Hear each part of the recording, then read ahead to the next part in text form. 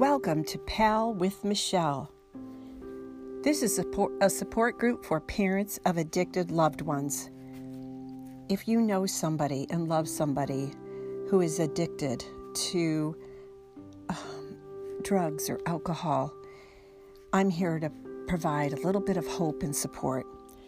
Today is lesson 2, and today we're going to learn how to say, I love you to our children enough to let you experience your own pain.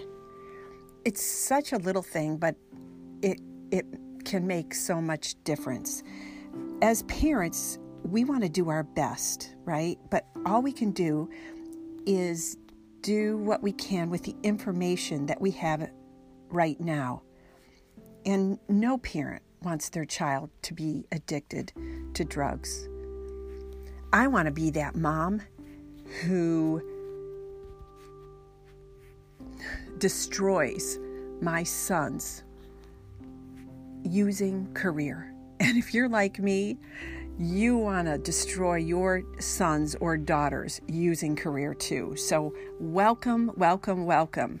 My hope is that you take something away today that will give you strength to do something to help your child without helping your child. Let me explain. So today, we can motivate our children through hope. And the hard part, though, is our children can be motivated through their pain, too. And seeing our child in pain is just so difficult because we want to take their pain away, don't we? Well, I'm here to tell you that it doesn't help if we take their pain away. So today I'm going to share 3 promises, okay? 3 promises that I want you to make to your loved one, okay?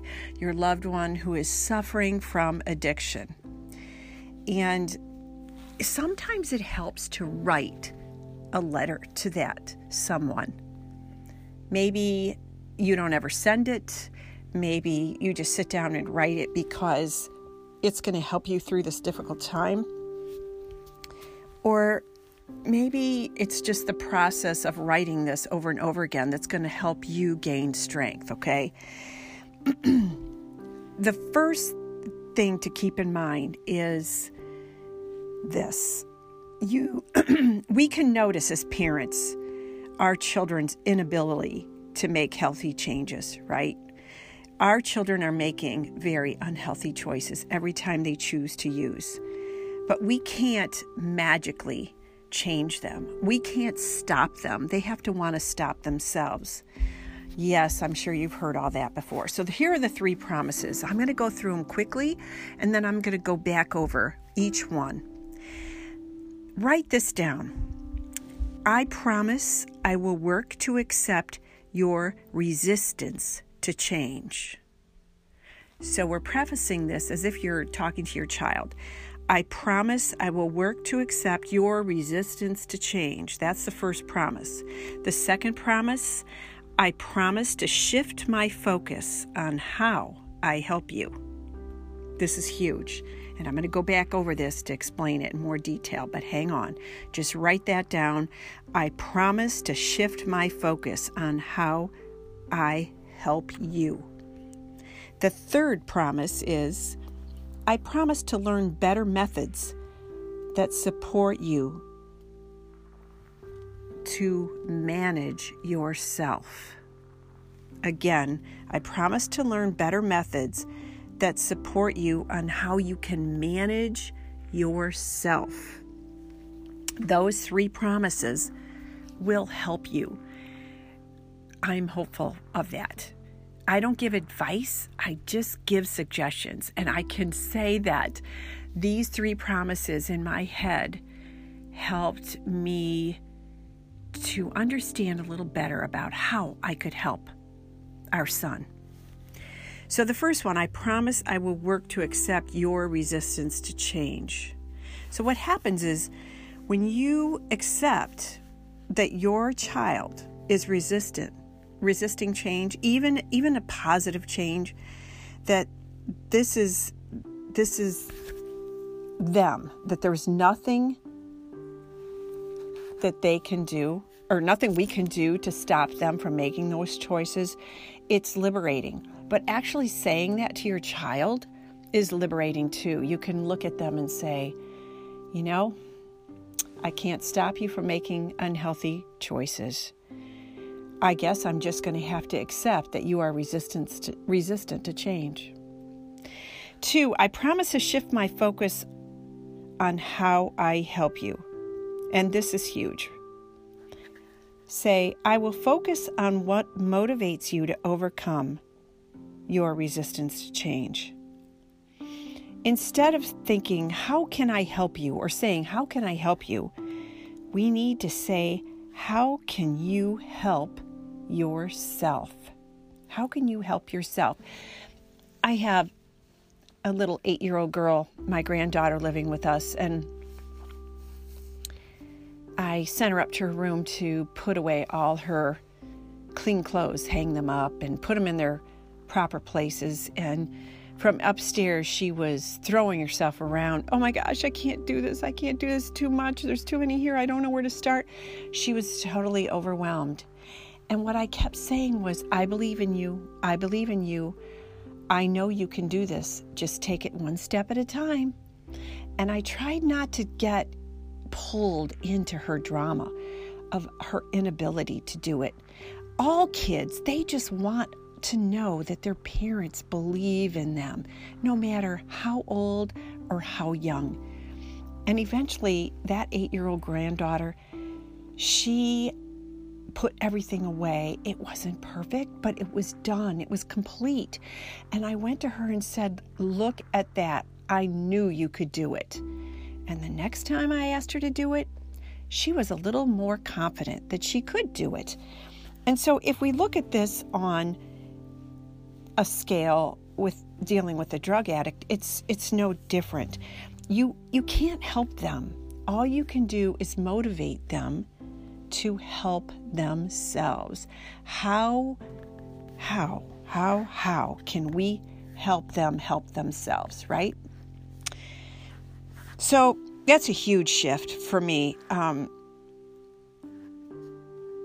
It's so difficult to separate from all their lies and their anger and irresponsibility, and sometimes the procrastination of making any decision. But we can't do anything about that. And I'm here to give you a virtual hug over this podcast and say, you're not alone. But if we form together a group, a support group of parents who are finding ways to overcome this for our children, overcome our own lives, because that's all we can control, right? Is our reaction to their inability, resistance to change. So let me get back to the third promise. I promise to learn better methods that support you to manage yourself. And I love this quote. When the pain of not changing becomes greater than the pain of changing, people will change. The same is true for your child. When his or her pain of not changing becomes greater than the pain of changing, she or he will be motivated to change. And so you tell them, this is what you say. An important part of my new learning is to set boundaries and consequences with you. I'm going to enforce them too. I will not save you from the painful consequences of poor decisions. I believe that when you experience true consequences, you will take your own steps to make healthier choices next time. So we can't make excuses for them, make decisions for them, rescue them from their negative consequences of their actions, right? So we can't do anything for them. All we can do is encourage them to help themselves along the way. And when they do take steps towards that, we can applaud them and say, hey, I noticed that you did this. I noticed you made this decision. Good for you. I hope that you see these changes. Say this to your child. I hope that you see these changes in my actions as being motivated by my love for you. And the most powerful quote, I love you enough to let you experience your own pain. And I would recommend saying that out loud. Look in the mirror and pretend that you're talking to your loved one. I love you enough to let you experience your own pain. So in this lesson, what we're suggesting is that we accept the fact that change is hard.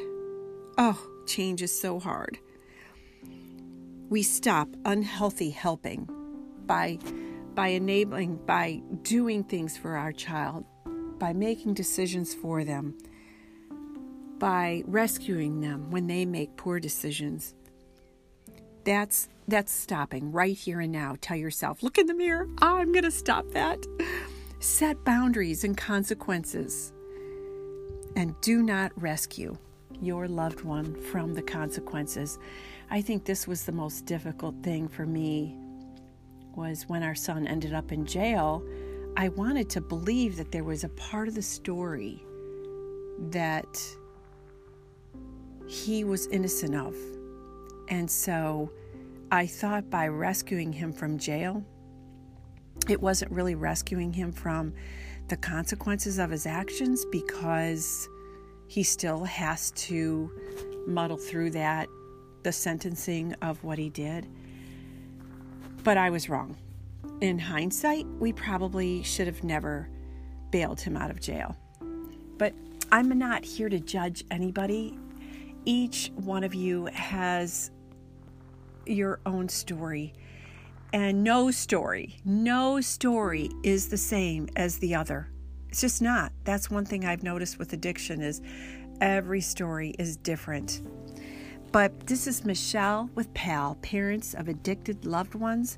I hope that some of what I offered you here today has helped, and I look forward to hearing your stories. If you'd like to reach out to me, please shoot me a text at michelle@michelleweidenbender.com, or you can always text me at 574-551-0898. God bless.